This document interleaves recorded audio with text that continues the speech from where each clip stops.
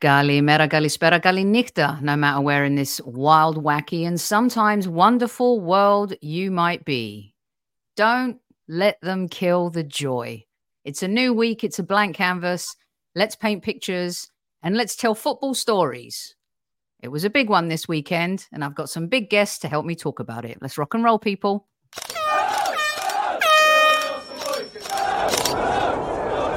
Mind the gap between the train and the platform. Please stand clear of the discussion doors. The next stop is Highbury Squad.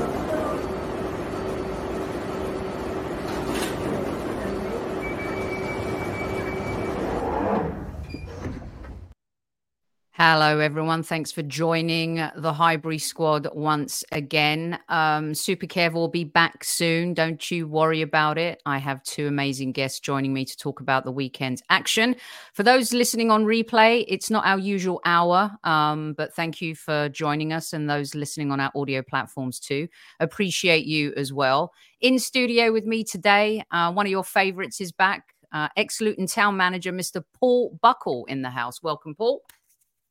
Got to do the Kev welcome. And of course, looking as happy as ever. Speaking of don't kill the joy, welcome back to Squad Central. Liverpool legend turning up the day after yesterday. Mr. Stevie Nicol deserves a massive round of applause. Hey, there you go. Just want to start by saying at ease, squaddies at ease. I lose my manners when Super Kev isn't here. Welcome to all of you in live chat. All the usual suspects are here. Let's get stuck in, shall we? Can we start with the joy thing, Stevie? I know the boys on ESPN FC give you a real hard time, you and Craig, about joy.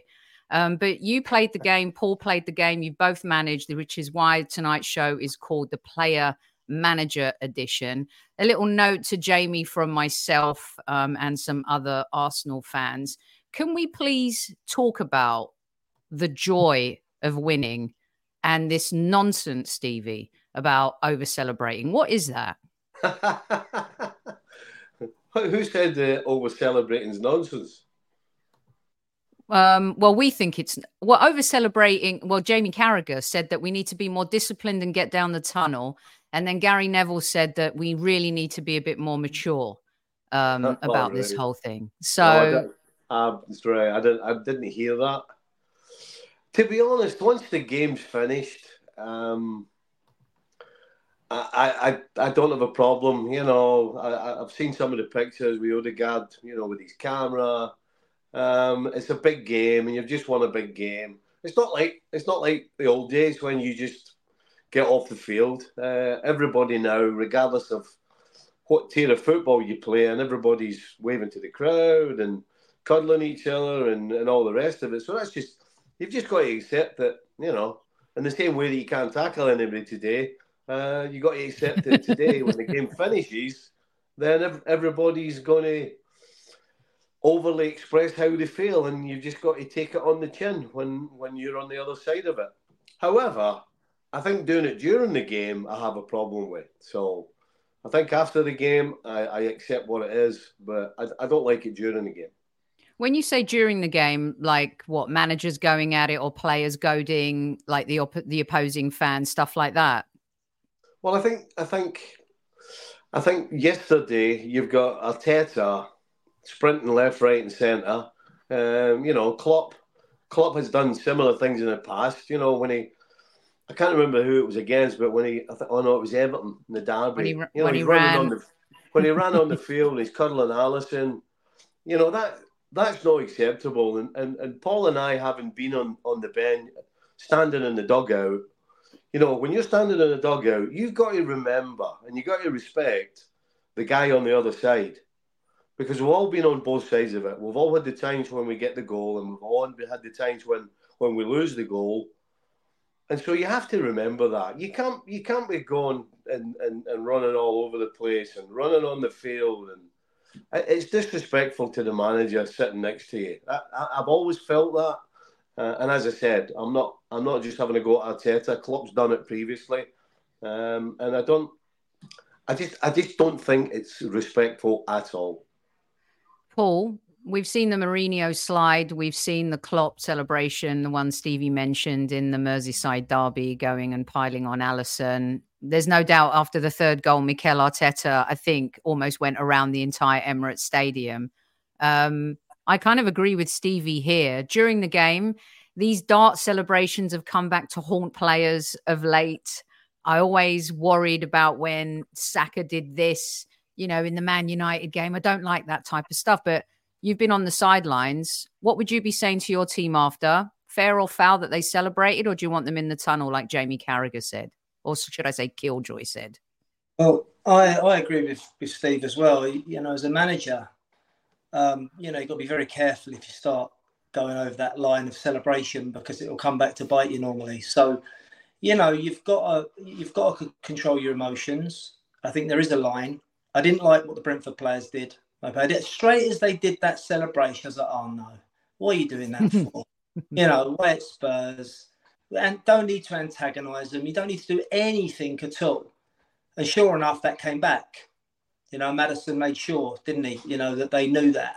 And you saw Maddison, what he did when he come back, because there's that line of respect. And I just think some things you don't need to do. I think after the game was fine. I didn't see a problem with that. And I thought Ian Wright explained it very well. And you can look at both sides of it. You can say, well, is it over celebration, or, should they just get themselves into the dressing room? I didn't see anything wrong with that, and Ian Wright said about that photographer's been at Arsenal for years and years and years, and Odegaard took that moment. But I think, I think when you're in your technical area, and I've had it done to me, I swear to you, in not at this level, obviously, but professional level and 400 games, I've never, ever thought about going into his area or doing anything to antagonise him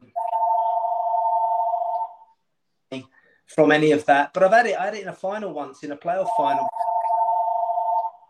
Assistant coach, come and jumped right across me. Literally, he jumped area on the goal. But I managed to... I was raging after, absolutely fuming after. But yeah, you've got to take control, and you've got to always have respect. Carragher on the phone there. He's heard already, giving us a buzz to let us know he doesn't really appreciate anything that we've been saying so far. Okay, celebration police done. Let's talk about the game. Stevie, I feel like this is going to be one of those moments for a few people where they talk more about what Liverpool didn't do versus what Arsenal did do. Liverpool have been the darlings in the media of late, and of course the loving for Klopp with his announcement that he's leaving the club. Do you think, take me into the mind of the manager a little bit here, do you think it's best to make those kind of announcements at the end of the season, as long as the club knows so they can plan forward for it, your players know? Do you think that was, in hindsight, a good idea? I'm not saying just because they've lost this game, it's not a good idea. But as a manager, and even as a player, would you have liked to have heard that news at this juncture of the season? Let's start there. Well, I think in an ideal world, yes. You wait to the end of the season. But my understanding is that, he told them in November of how he felt and what his plans were going to be. And the reason that he came out was because they found out it was going to, somehow it gotten out. And of course, the way it ended up coming out is way better than just waking up in the morning and all of a sudden it's all over the papers. So my understanding is it wasn't Klopp's idea, it wasn't the club's idea to let this be known so early.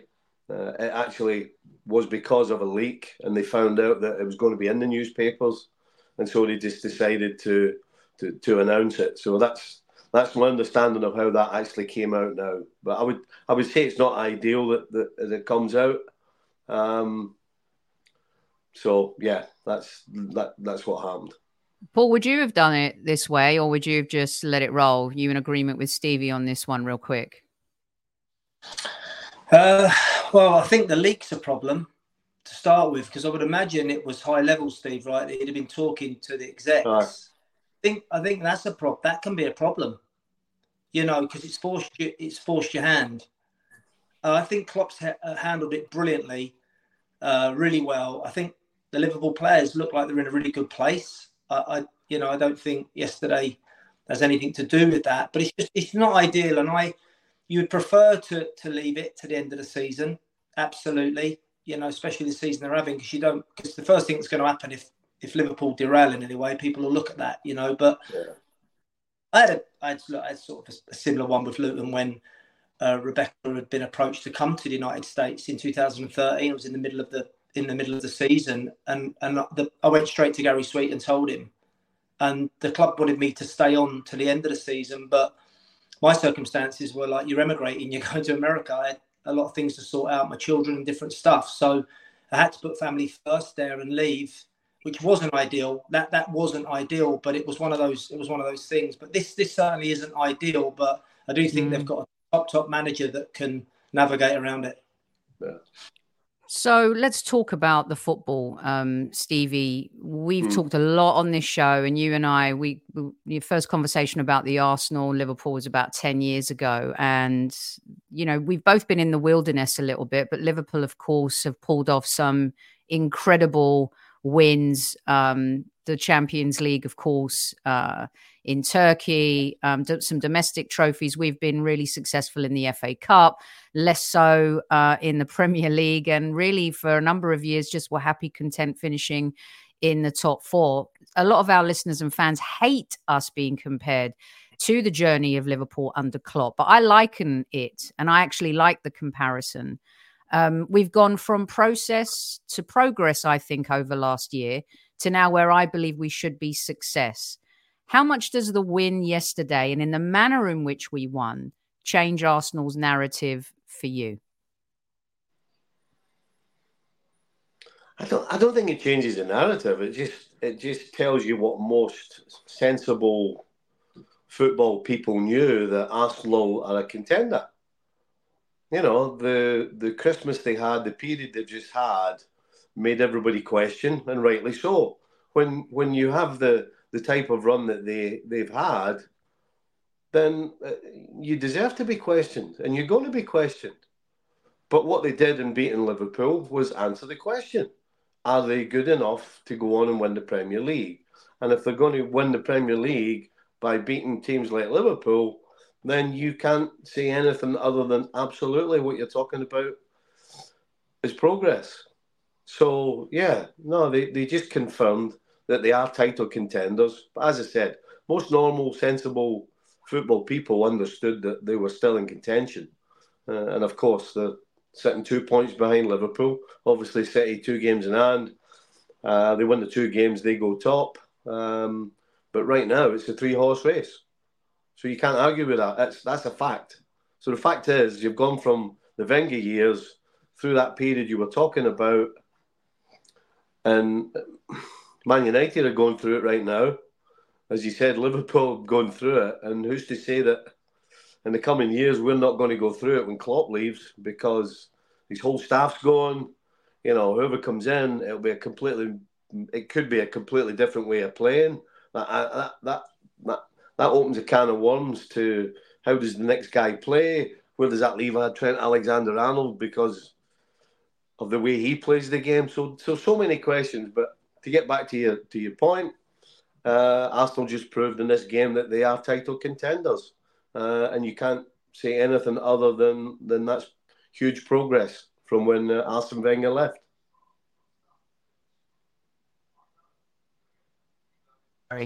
Paul, there's the argument that in order for Arsenal's respect to totally come back, this Arsenal 2.0, this new culture, DNA profile under Mikel Arteta and Edu, that, almost qualifying for the Champions League, getting pipped to the post by Tottenham, that was still a good season, but it didn't end fruitfully for us. Last season, the improbable run to the title didn't end well for us. And here we are at this point where that progress is continuing. Would you say that our respect won't come full circle until we win the Premier League? I think so. I agree with Steve, sensible football people, but the game's not so sensible anymore, as we know now, with everything highlighted under the lens. And I think Arsenal, they don't want the tag of blowing it. I mean, it was thrown at them last season. If they'd have lost yesterday, and they could have, 8 points would have been a big ask. That would have been a huge ask. That's 3 games, Liverpool to lose and them to gain points to overturn that. So it was huge. And the way they did it, they ticked a lot of boxes. Steve would know as a manager how difficult at times when you've dominated a half and you're about to have a team talk, and that's completely changed in an instant that you didn't see coming. That's not tactical. It's just an error. And it's got your opponent right back in the game. I think Arsenal, I'd love to have known what Mikel Arteta said at half-time, because it's not long. You don't get long at half-time. But to calm them down, to regroup, because Liverpool kicked at the start of the second half. Liverpool, it looked like they had that lift. And Arsenal sort of contained them, went on to win a massive game, showed a load of different qualities and skill sets as a team. And I think that, in answer to your question, they will need to win the title to really then go and try and sustain that success. I think that's the key. If they can win that title, then the pressure will come off.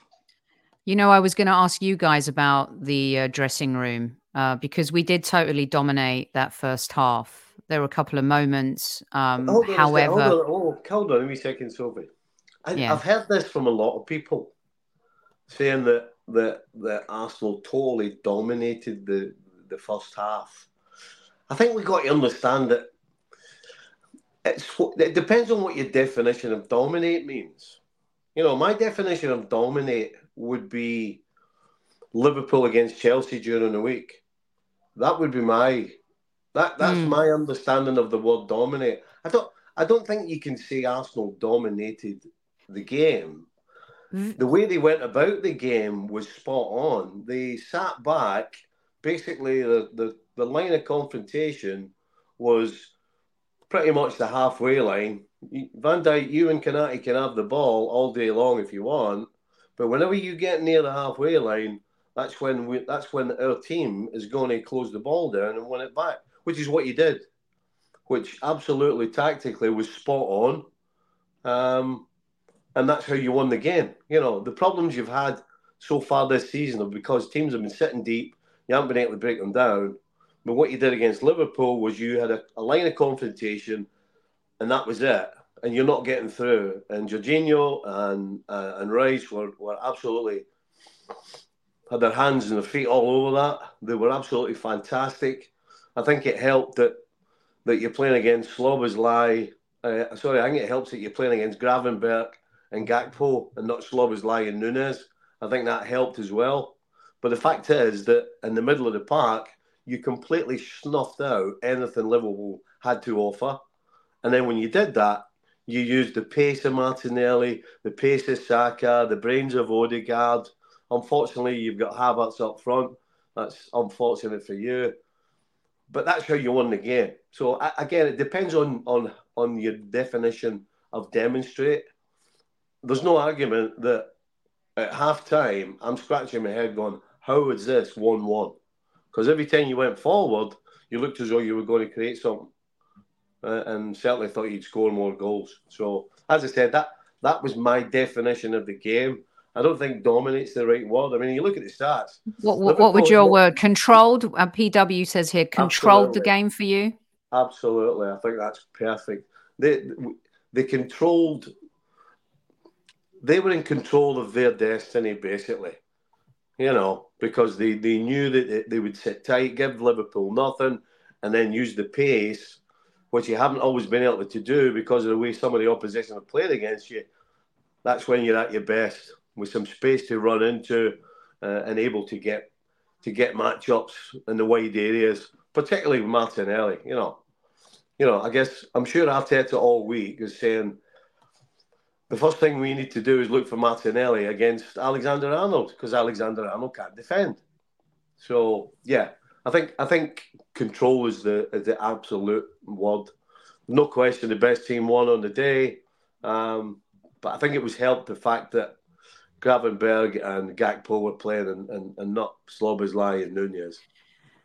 I really have an issue sometimes with in the post game, where it's if who wasn't Salah wasn't playing and Szoboszlai wasn't playing. Okay, well Jesus wasn't playing, Zinchenko wasn't playing for a whole half, and Thomas Partey hasn't been available pretty much all season. Paul, would you agree with Stevie's assessment? Because it's 15 shots to 10 in favour of Arsenal, seven on target for Arsenal, 1 for Liverpool. The possession, I think, is where you feel the rubber meets the road, because the possession doesn't speak to what your eye test saw. It's 58% to Liverpool, 42%. But of course, towards the end of the game, we allowed Liverpool to have more of the ball. Do you see it the same way? Is it because our midfield dominated so greatly that it feels like maybe there wasn't as much action around parts of that in the first half, or enough good finishing, say, for him to suggest that we didn't dominate? Yeah, I think Steve, he's summed it up really well. I think control is the word as well. And I think Liverpool would have been disappointed with that, because I was expecting more from Liverpool. You know, I really was. And they struggled. I think Arsenal got it right. With the ball, they were brave. They didn't go away from playing their style, but against the ball, that confrontation line, it was very organised. And when they went, they jumped, and then they cut right through Liverpool. I think the outsides were a massive part of the game for Arsenal. As Steve said, you know, Trent Alexander, he can't really go 1-for-1. And that's a problem at the highest level, because if you start doubling up, I think Martinelli was good enough to shift it to the middle and then out. And now you've got Saka and you've got overloads. And I think that's a big part of Arsenal's game, keeping those two wide. But they're both intelligent enough to know when they're doubled up to come back and go the other way. So yeah, I think that's potentially a problem for Liverpool against the top teams.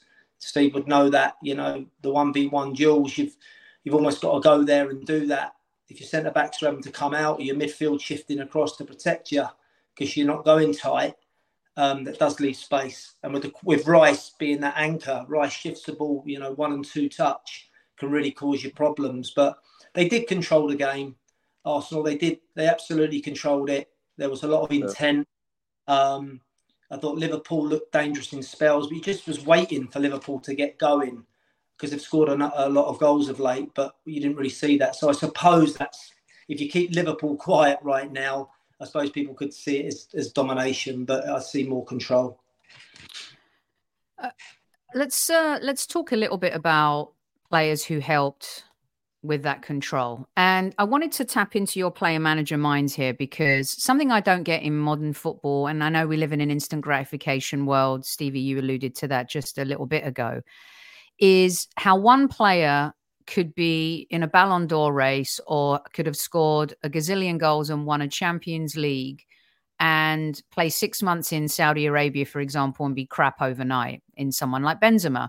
And someone like Jorginho, who Benzema won the Ballon d'Or, but then someone like Jorginho, who wins the Euros, dominates England, is up for a Ballon d'Or, and has the type of skill set that he does. And I said on our show last week, I don't think Jorginho has been given a fair shake at the Arsenal, and that comes with the Chelsea stigma. Can you, Stevie, talk me through a little bit, a player like Jorginho, who works in the shadows mostly, but can control a game? And if Arteta may have missed a beat with this missing link in midfield, with the Partey injury, with, you know, maybe things not have gone to plan yet, we're still up there this season. It's the style of football that we're playing, more possession-based. How does someone like Jorginho get poo-pooed and puts in a performance like this and then gets recognised? I don't get how fans turn on players so quickly when they've done one thing just, you know, a year prior. Well, it's ultimately professionalism, you know, because when you don't play, the coach has to rely on you making sure that you're looking after yourself, so that when something happens or a game comes along where your specific skill set is needed, because that's what we're talking about. You know, I spoke earlier about, you know, generally Arsenal are playing on the front foot, teams are sitting back and they're defending. So Jorginho's not really what you need. That's the bottom line. But the fact is that the skill sets that Jorginho has, the ability, the professionalism, as much as he's not playing all the time, what a great guy to have around the building and on the training field and giving an example to young players of how to do it, what to do, when not to do it. He's probably talking to them all the time on the field when they're training. He's probably a big part of the dressing room. So it's a smart move to have Jorginho. Now, unfortunately, a lot of people just look at, well, who's playing and who's not. And if you're not playing, not everybody's part of the sour grapes gang when they're not playing. That's when you have the wrong culture at a club, that's what you get. You get older players who have been at the top, maybe aren't at their best anymore and can't play week in and week out. And sometimes they join the sour grapes gang and it screws the whole club up.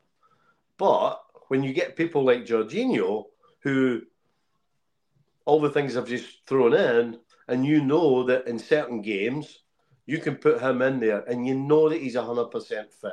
You know that he's looked after himself. You know what he's capable of. That's the real professional. And you talk about these guys going to Saudi Arabia. That's what happens when you play for money. The reality is most players want to get paid a lot of money, but actually play because they love playing football. There are players who will go and play for money, but when you do that, that desire disappears. And that's what you're seeing in Saudi Arabia, in my opinion.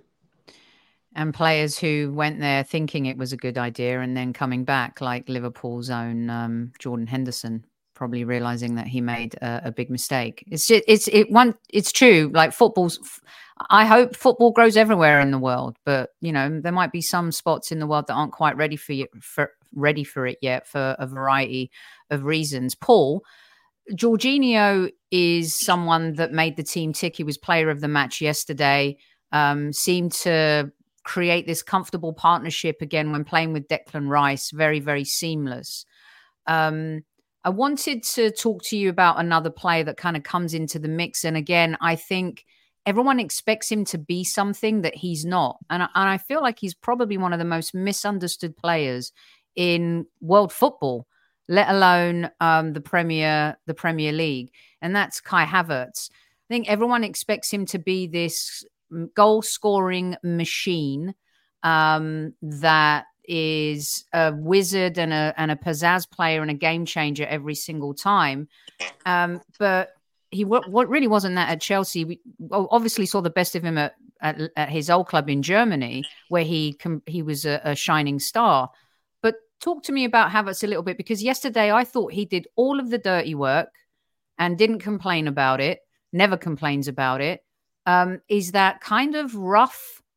I'm not going to say Giroud, but we've all been talking about a plan B up front a little bit, someone who gives you a little bit more strength, a little bit, more shithousery, which I think he has it in him.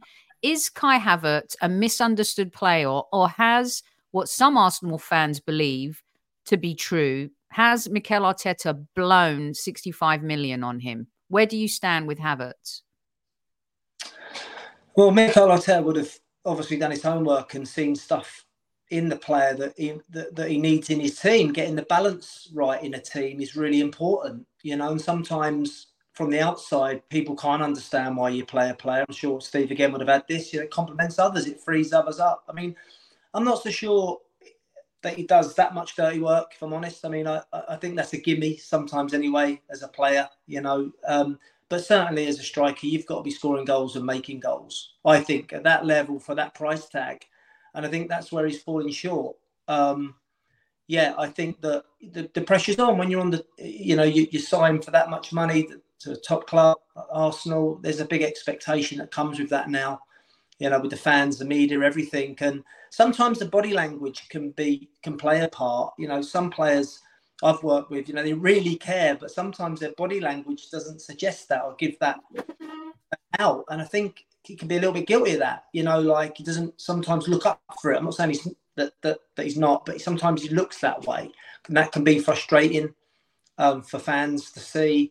But certainly going back to what Steve said was fascinating to listen to. It reminded me of, when you're trying to man manage and, you go on any of the courses, they'll tell you about man management and managing up and managing the players is very difficult when you've got a big squad and players want to play. But having a Jorginho that does it right, that comes in, McTominay's showing that for me at the moment, to be honest. I know he's younger, but he's showing me that, McTominay.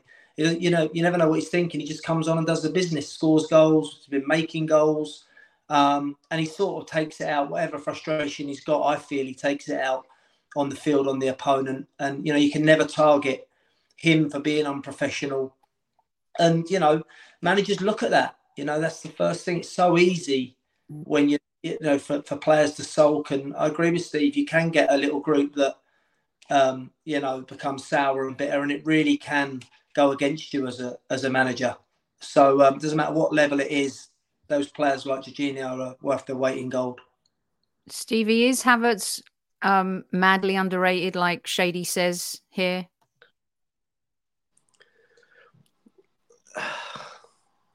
I think to be underrated, I mean, what has he done to make for anybody to think that he's not? I mean, is he underrated?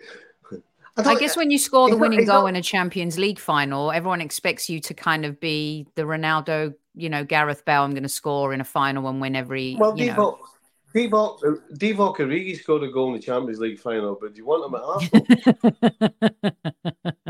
I don't think so. So, you know, that's kind of a lot of people use that, but it's absolutely the wrong thing to be using, because we're talking about one game. So, listen, Sophie, I bet you've had one game in your whole life that you were brilliant. That doesn't mean you should be playing for Arsenal ladies, does it? I'm usually brilliant on the shows that we do together. And yeah, ESPN haven't come calling yet. So there you go. Well, he can take over from Parkinson then. He's decided he's had enough. So. But no, in all seriousness, with Havertz, I don't think he's helped him any. You know, everybody. He was bought from Chelsea as a striker to score goals. He didn't score goals, and when you don't score goals, you better be assisting, as Paul just said, and he wasn't doing that. So then Arteta didn't bring him to play him centre forward. Arteta brought him to play from the middle and get him in the box, is what he did. And to pay 65 million on a gamble and on something that you saw but nobody else thinks he can do, and then when you put him on the field and say, right, who's going to be right and who's going to be wrong here? Because the proof's always in the pudding. I like that one. And the truth is that he hasn't been able to do it from the middle of the park, getting forward and putting the ball in the net. And so again, it comes to a situation where Jesus is injured against Liverpool, and then it works out because Havertz is a guy who likes to drop in, and so that means that you get even more bodies in and around the Liverpool midfield, and then once you get it, everything opens up and you get after them. So I don't think he's underrated. I think he's rated exactly where he is. He is not a top class striker. He's a good football player. He's got a good football brain, but he's, you know, if he was for sale tomorrow, none of the top sides are buying him, are looking to buy him. I would agree with that. Unfortunately, I would say that yes, I would agree with that. Unless, of course, he scores the winning goal in the Champions League final at the end of the season for the Arsenal, Paul. Then you're talking about other teams coming in for him. I want to get back to the manager a little bit and the progress to success. He's made some pretty big decisions this season that a few of us have thrown our toys out the pram about, and me included. And oftentimes in that managerial role, when you have a vision, Paul, and you can see exactly what it is you want to do, but nobody else really can, that feels like a pretty lonely place, especially when you're not winning, but you know the results are going to come. As long as your players believe in what you're trying to do you give a rat's ass what anyone else around you is saying? Because it feels like that's where Nicol was during the process and a little bit of the progress?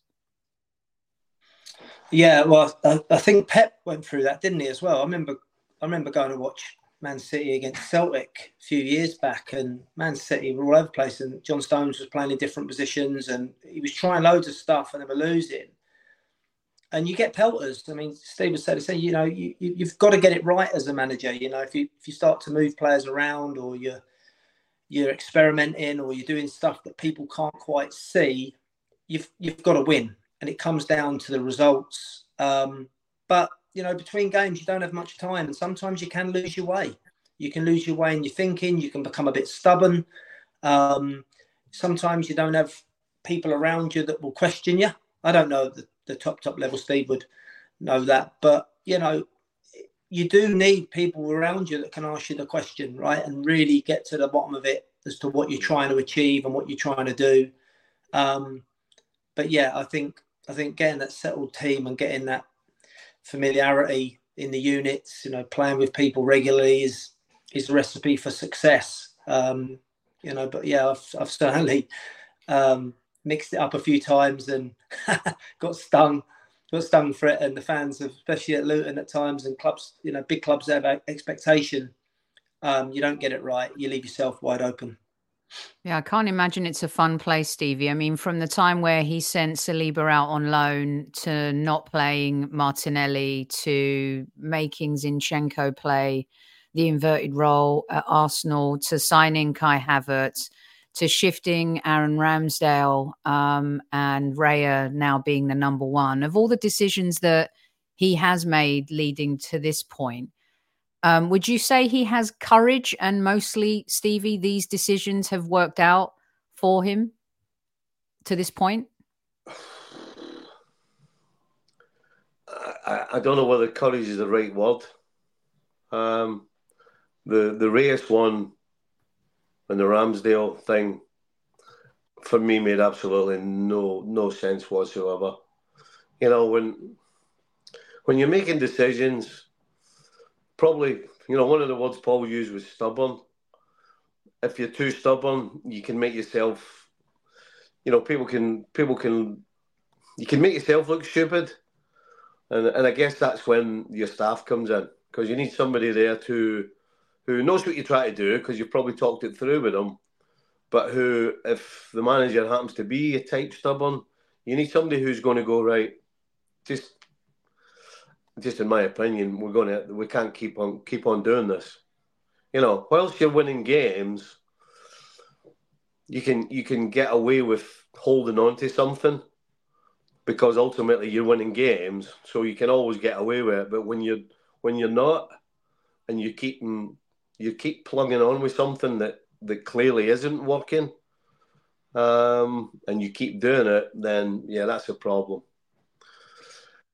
I think he's got the Havertz one wrong. I think he's got the goalkeeper one wrong. I think you can argue that the best thing they ever did was put Saliba out on loan, because clearly when he came back he was a better player, and that's the whole reason for that loan system. Who was the other one you said? Zinchenko in the inverted role. Again, I don't have a problem with that, because he may be taking it from Manchester City, but guess what? Man City are absolutely fantastic. So I don't think trying to do things that other teams who are so good are doing is a bad thing. And I think Zinchenko, when he's in there with the ball at his feet, does make a difference. He's a little bit Alexander-Arnold. He's not the best defender. And again, it's probably a little bit like the Jorginho situation. You know, do you play Zinchenko every Saturday for 90 minutes? Probably not. Depends on your opposition. You know, had Liverpool had Salah playing on the weekend, if I'm Arteta, I'm not playing Zinchenko. I'm playing a defender. So I don't think he's got the Zinchenko one wrong, because he hasn't played him all the time. I think he's picked and choose when he's going to play him. Yes, he's had a couple of injuries as well. But I think the mistakes when you're making mistakes, it's always good to make little mistakes. But when they're howlers, like I think the Havertz one is 65 million, that's a big decision that's gone wrong. And I absolutely still believe that the Ramsdale Raya thing was absolutely wrong. I don't think Raya has been any better than Ramsdale whatsoever in goal. Can he ping a ball 30 yards wide to the right or left better? Maybe he can. But I tell you what, the guy's made, particularly early on, made a lot of mistakes. And I guess that stubbornness that Arteta has is why he never made any changes. And how Ramsdale's still at the club is beyond me. I find it interesting. I watch Ramsdale on the sideline, and he always seems to be behind his team. He's always still shouting. He's watching the game. I mean, the majority of players I played, if they were sat on the bench, would be counting the pigeons in the roof, never mind watching the game. But when you see Ramsdale, he's into it. He wants his team to win. He wants his players to win. He wants Raya to make saves. I mean, what a guy he must be in the dressing room.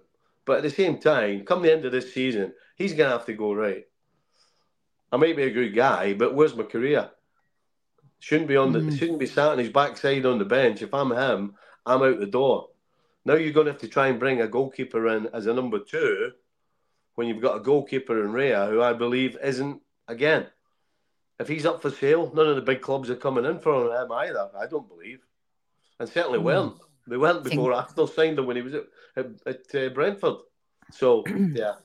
I think I don't know. I think Man United will take both of our goalkeepers right now. Maybe Chelsea will take either one of our goalkeepers right now. Well, it depends how bad your goalie is. And by the way, Man United is not a top team. Get that right. Currently, but they're still a big club. There's a difference. This is the mistake a lot of people made about Arsenal when we were, just churning, just clicking, plodding along in the Premier League, mistaking us for not being a successful Premier League club with still being a big club. And I think people are making the same mistake a little bit with Man United now. They're a big club. They're just not doing big things. Man City, smaller club doing big things. I think that's the difference. Paul, you wanted to jump in and weigh in on the... What a statement that is. I hope your social media account's ready for some action. Clip it. A small club doing big things. Yep. That's what I think. Okay. They're on their road to becoming a big, massive club. Okay. But right now, compared to Man United and Liverpool, nah. No, not a chance. Even Arsenal are a bigger club than them. We just can't win anything. There's the difference between winning and being a big club. Okay, Paul, I'm going to get the pelters for that, according to the legend that is Stevie Nicol. But in hindsight now, is the Raya decision the right decision for you? Or his decisions, should it be commended for some of the decisions that he's made?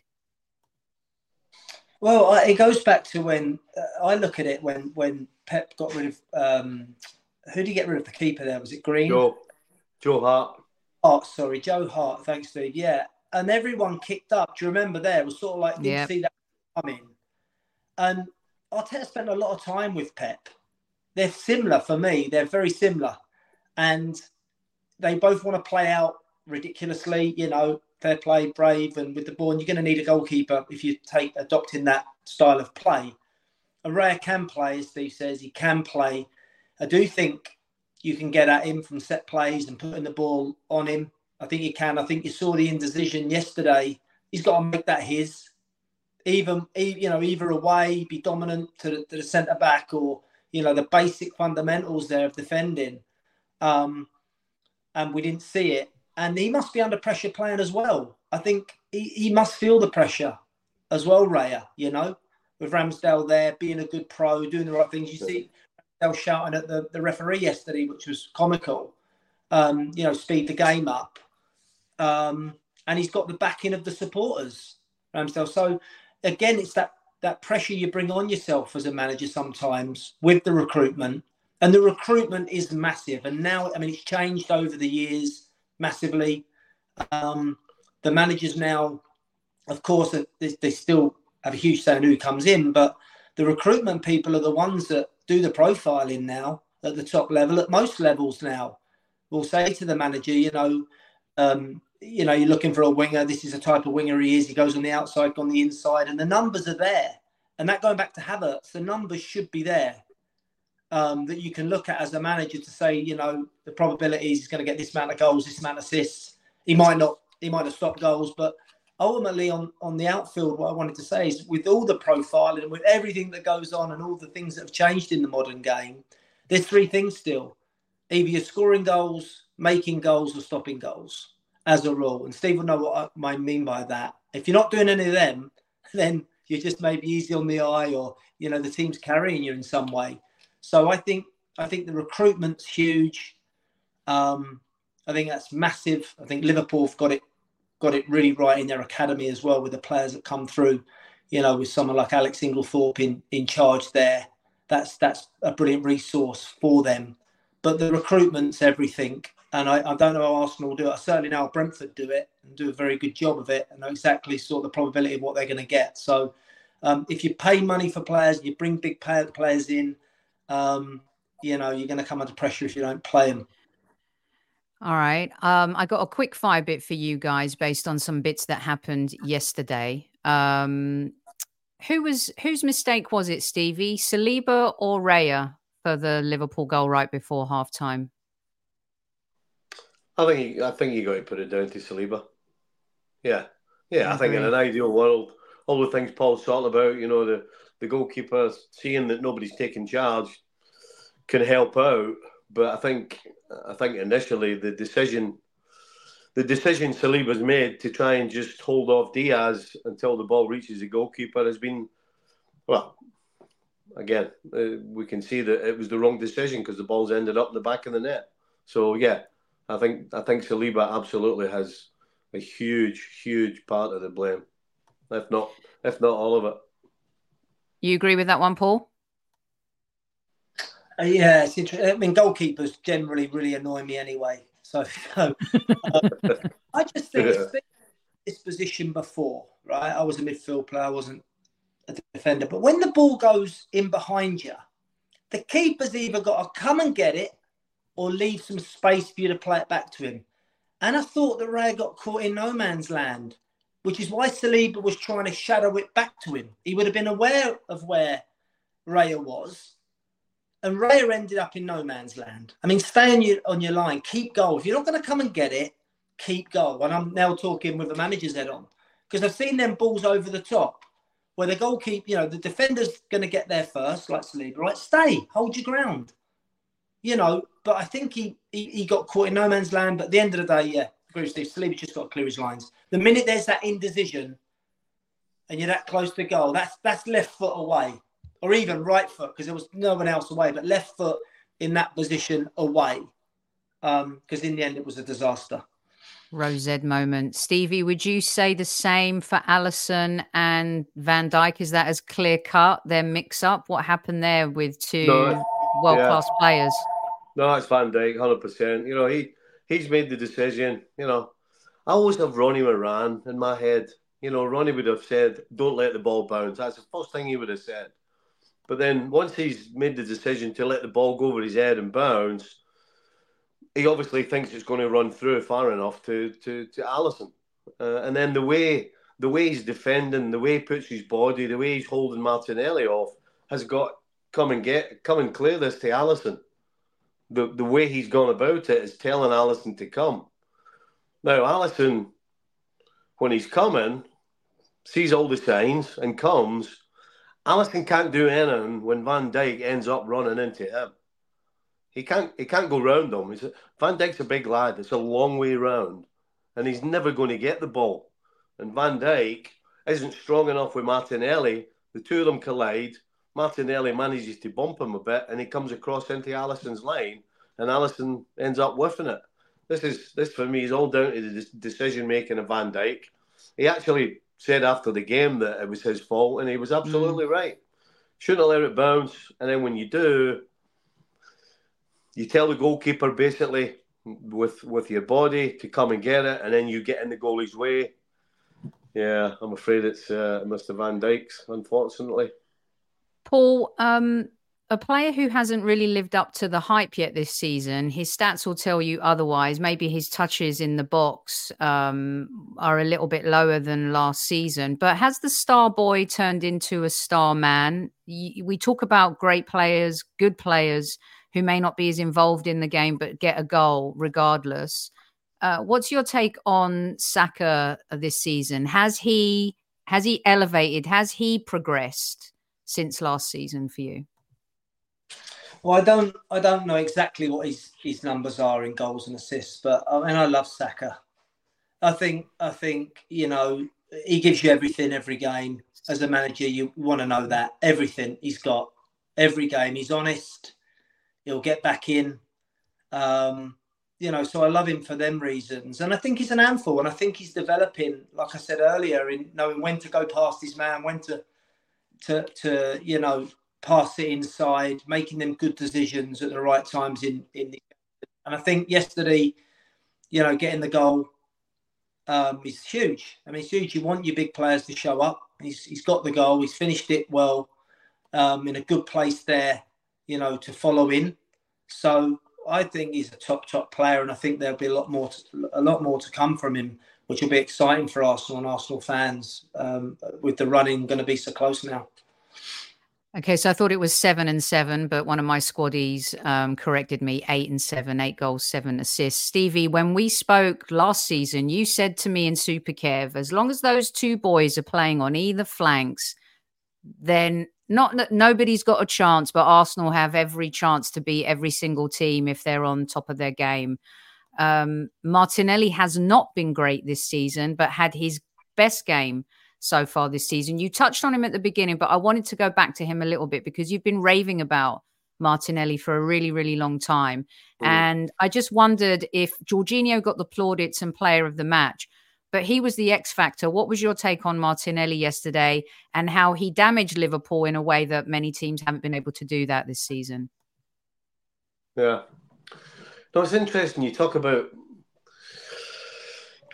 I guess the thing that more than probably fans don't think about, that we think about if we're actually playing or coaching or whatever, is even when you're not at your best, if you can still be a threat, then that's the sign of a good player.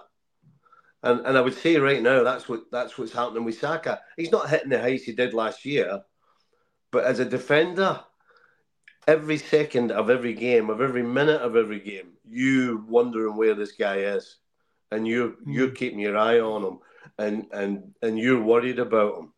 I mean, that tells you how good a player is when every single player in the opposition is wondering where this guy is. And Martinelli's a little bit the same. This year I think his finishing probably has been off as opposed to last year. Mm-hmm. But I tell you what, he's a threat. I mean, defenders, the first thing you hate as a defender is anybody with pace. It's the first thing. But then it makes it twice as bad when not only they have pace, but they've actually got a football brain. They're actually playing with their head up. Martinelli's not just a guy that just hits the ball past the defender and head down and run. He's actually having a look. He's figuring out, do I keep going? Do I make the pass? Do I put the cross in? So Martinelli for me has got every single tool that no fullback wants to play against. Now, it just happens to be easier for somebody with all of his abilities when you're playing against a guy who doesn't know a great deal about defending. And so, but you've still got to produce. You've still got to play well. You've still got to be a problem. And Martinelli was all of those things and more yesterday. Okay, so I'll get you both out on this. In fact, actually, you can add in that not only was Martinelli taking the eye of Alexander-Arnold, but he was screwing up the whole Liverpool back line because Konate had to come over all the time.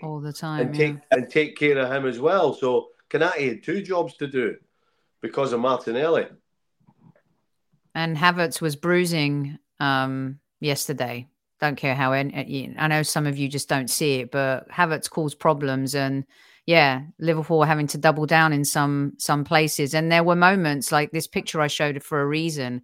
He's got 3 players around him. There's a fourth one as well on the other side, and this was a joy for Arsenal fans because we hadn't seen this a lot this season. And he ended up playing his best football against the best team in England currently. So, yeah, it was definitely a great performance from him. Where does this all end, Paul? Going to get you guys out in this. Over 200 of you in live chat. You know what to do. Hit the like button. And, you know, Kev's not here, but the same rules apply, kids. Okay, now we're not going to give Stevie a headache here. Well, we might. We'll bring Vinny out. Smash those like. Vespa pulling off grandiose saves. Not playing like Grobbelaar, but she's not an annoying goalkeeper. That's a good thing. like Paul says. Paul, where does this end for the Arsenal this season? You still have the juggernaut that is Manchester City. After a game like this, you start believing again. It's the hope that kills you. Do we have more chance of winning the Champions League than the Premier League? Are we going to win silverware? Does Mikel Arteta have to win it all to keep his job? Where does it all end? Well, I think Mikel's got to go for the title now. I mean, you can only go on looking at the league right now and what's happened yesterday because momentum's huge. The Arsenal training ground will be buzzing. There's no two ways about that.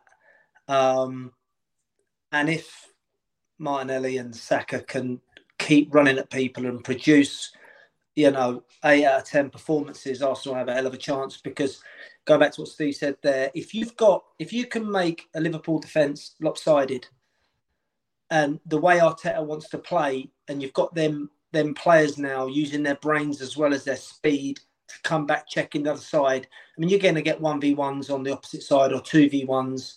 And that'll be too much. That'll be just too much for teams. And Martinelli, he'll run at you. He wants to run at you. He wants to take you on. Saka does as well.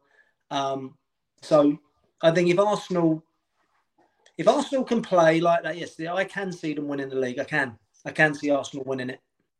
Because I think Liverpool, we spoke about with Jurgen Klopp and stuff. We don't know what's going to happen there. That's a unique situation. Or certainly not heard of it for a number of years, what's going on there. And then, Man City have got to win the games in hand. Stevie, I'm going to put a picture up right now. Found this one especially for you. Except I didn't do it. It's Sky Sports that did this picture over Christmas, before we hit the skids a little bit. You've got Klopp at the window. You've got Pep, by the window, Mikel sitting there. The narrative will change if we win it all. Stevie, Manchester City still a juggernaut. Some player called De Bruyne come back, destroying teams in 20-minute spells. What say you? How does this all end? Honestly, I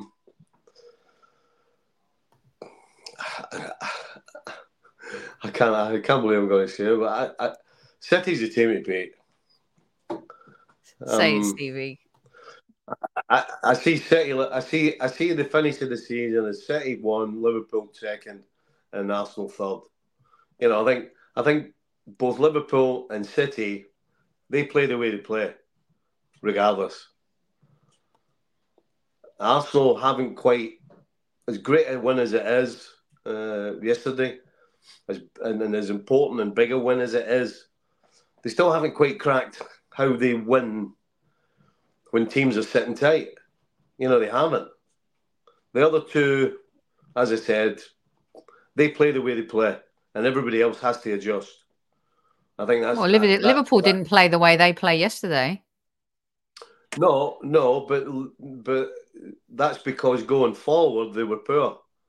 Because A, they were poor individually and as a unit, and B, Arsenal were organised and defended well and won their battles and won their challenges. That's, my point is Arsenal play a different way depending on who they're playing against, is the point. Liverpool and City try and go forward regardless. They're pushing the game.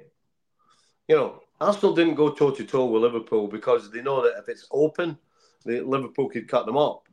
And they followed basically the same game plan they had at Anfield when you drew 1-1, except you were a little deeper. But because you were at home, you weren't as deep. You were a lot higher up the field, which made it easier for you to get nearer Alisson. But that would be my worry with Arsenal. You know, yes, they won a huge game. Yes, they deserve to win it, but they haven't quite got that thing about them where, regardless of who they're playing, the opposition's thinking, "Oh, we've got Arsenal's coming this weekend."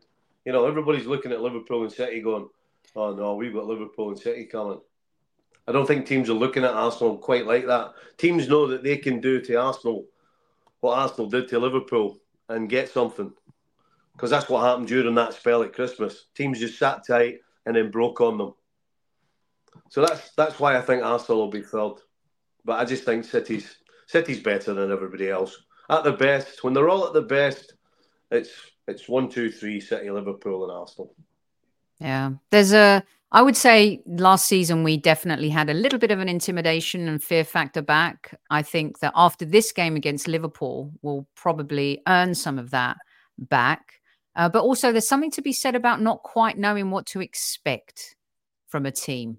And maybe that's going to be the Arsenal a little bit this season. Are they going to play you with speed? Are they going to play possession based? They're going to mix it up in the game. Are they going to pack the midfield?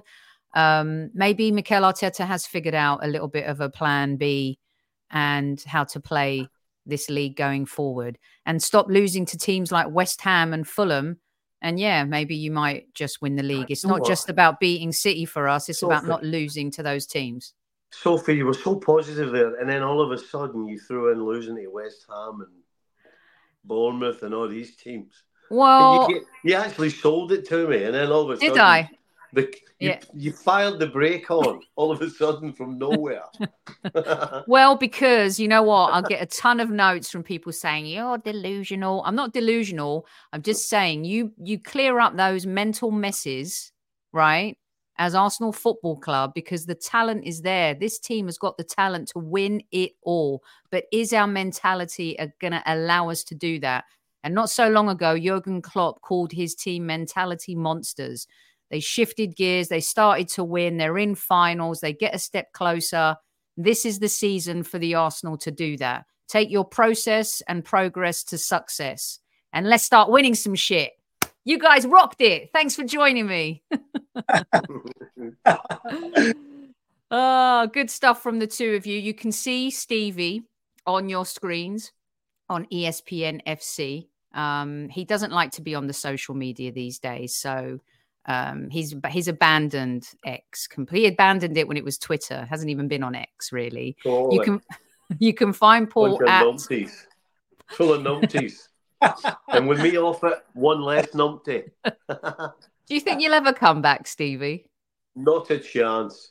No? I started arguing with everybody. Honestly, I'm like, my son used to call me up. He'd be like, what are you doing? Because he'd be checking it. He's like, what are you doing? Take that down. You can't say that. Blah, blah. I'm like, so, yeah, for my own safety, I took it down. You're actually getting in trouble with your own son, let alone opposing fans and supporters. Brilliant stuff. You can follow Paul on Instagram at @buckle_Paul. Paul, thanks again for joining. Absolutely smashed it. You're welcome. Thanks, Sophie. Cheers, Steve. Great to see you. All right, Paul, no bother. Cheers. And squaddies, don't forget to hit the like button on the way out. You remember, this is free content. You got two absolute legends here giving you football intel. We'll be back with another live show on Wednesday. Stay tuned to find out exactly what that is. And as Super Kev would say, don't forget to tell your loved ones you love them. All right? At ease, everyone, and we'll see you soon. Take care. Bye.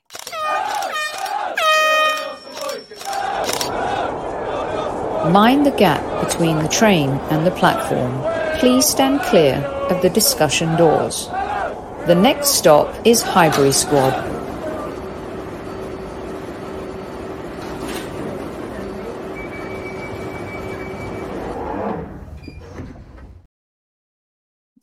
All right, aye.